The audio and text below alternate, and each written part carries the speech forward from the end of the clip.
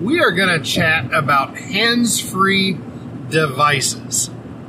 And many government jurisdictions have dictates that you can't drive and use your phone if your phone requires your hands to be used to operate it. So if you have an automated system where you can just say to your phone or your car, you can just say, phone, call, 555-5555, and it does it, and you have your conversation, and then at the end you say hang up, then that's perfectly acceptable. But it's not okay to pick your phone up and hit the phone button and then hit the call button for the last number you dialed and then hold it up to your ear while you talk.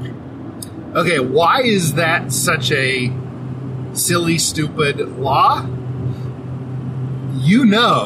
As soon as you think about it. What is the problem when somebody who's on a phone runs into another motorist or a pedestrian? Why did that wreck happen? What was the causation? Was it a lack of the proper number of hands on the steering wheel? Or was it something else? Well, the answer is almost always something else. And so there are a few things that are involved in driving. Your eyes, your brain, your attention, in other words, and your hands.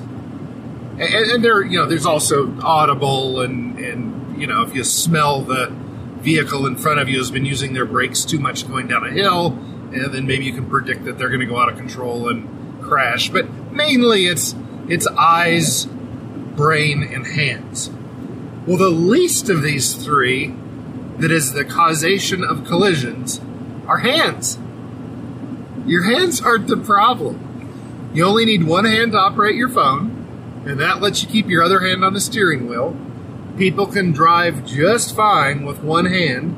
There are plenty of people out there that have had an arm amputated that drive just beautifully. It's not a problem to drive one-handed. Yeah, you have a bit more control two-handed. You find that most race car drivers have two hands. It's better, but for 90% of your driving, you're just fine with two hands. And if you're holding something, you could drop it. If it's something that you did need both hands to muscle the steering wheel to one side, or something like that, some crazy idea, then yeah, you can always drop the thing in your hand and do it. So, should there then be a law saying, okay, you can use your hands for a phone, like thinking Braille kind of stuff, but you can't look at it?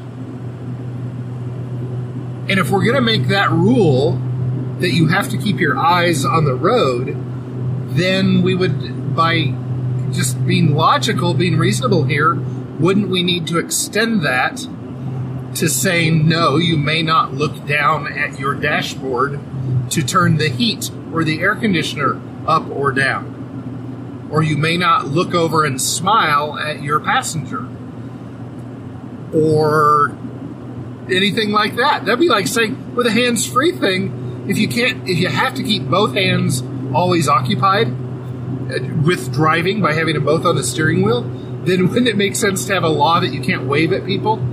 You see a friend and you wave at them? Well, that's not, hands-free, man. You shouldn't be waving. So there are the hands. We talked about the eyes. Well, what about the mental, the distraction thing? That's what I'm doing right now. Is I'm driving at 65 miles an hour, and I am podcasting.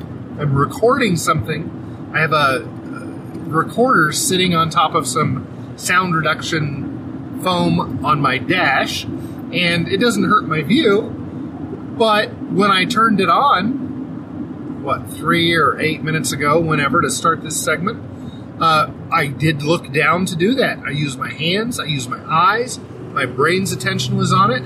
Now I'm not using my hands or my eyes, but my brain's attention remains on it. Am I driving safely, or should I just be focusing on driving? Hey, I got a friend that says he doesn't even listen to music or podcasts while he's driving because he wants all of his attention to be on the road. That's his personal risk assessment and conclusion. More power to him. I listen to books primarily when I'm driving. Every so often I'll write portions of a book or I'll podcast. That's my personal risk assessment. Now, could I run into somebody? Yeah. But there are a lot of risks when you're driving. And distracted driving is, in fact, a way bigger risk or problem than using a hand on a phone. So, what I'm saying is, once again, this time to our benefit, the stupid government rule makers, they got it really wrong, and again, it's to our benefit. We still get to communicate and do things as we drive now. We get to assess our own risks. As long as we're not holding something in our hand, we're pushing buttons using our fingers, then we're okay. Isn't that just ridiculous and silly?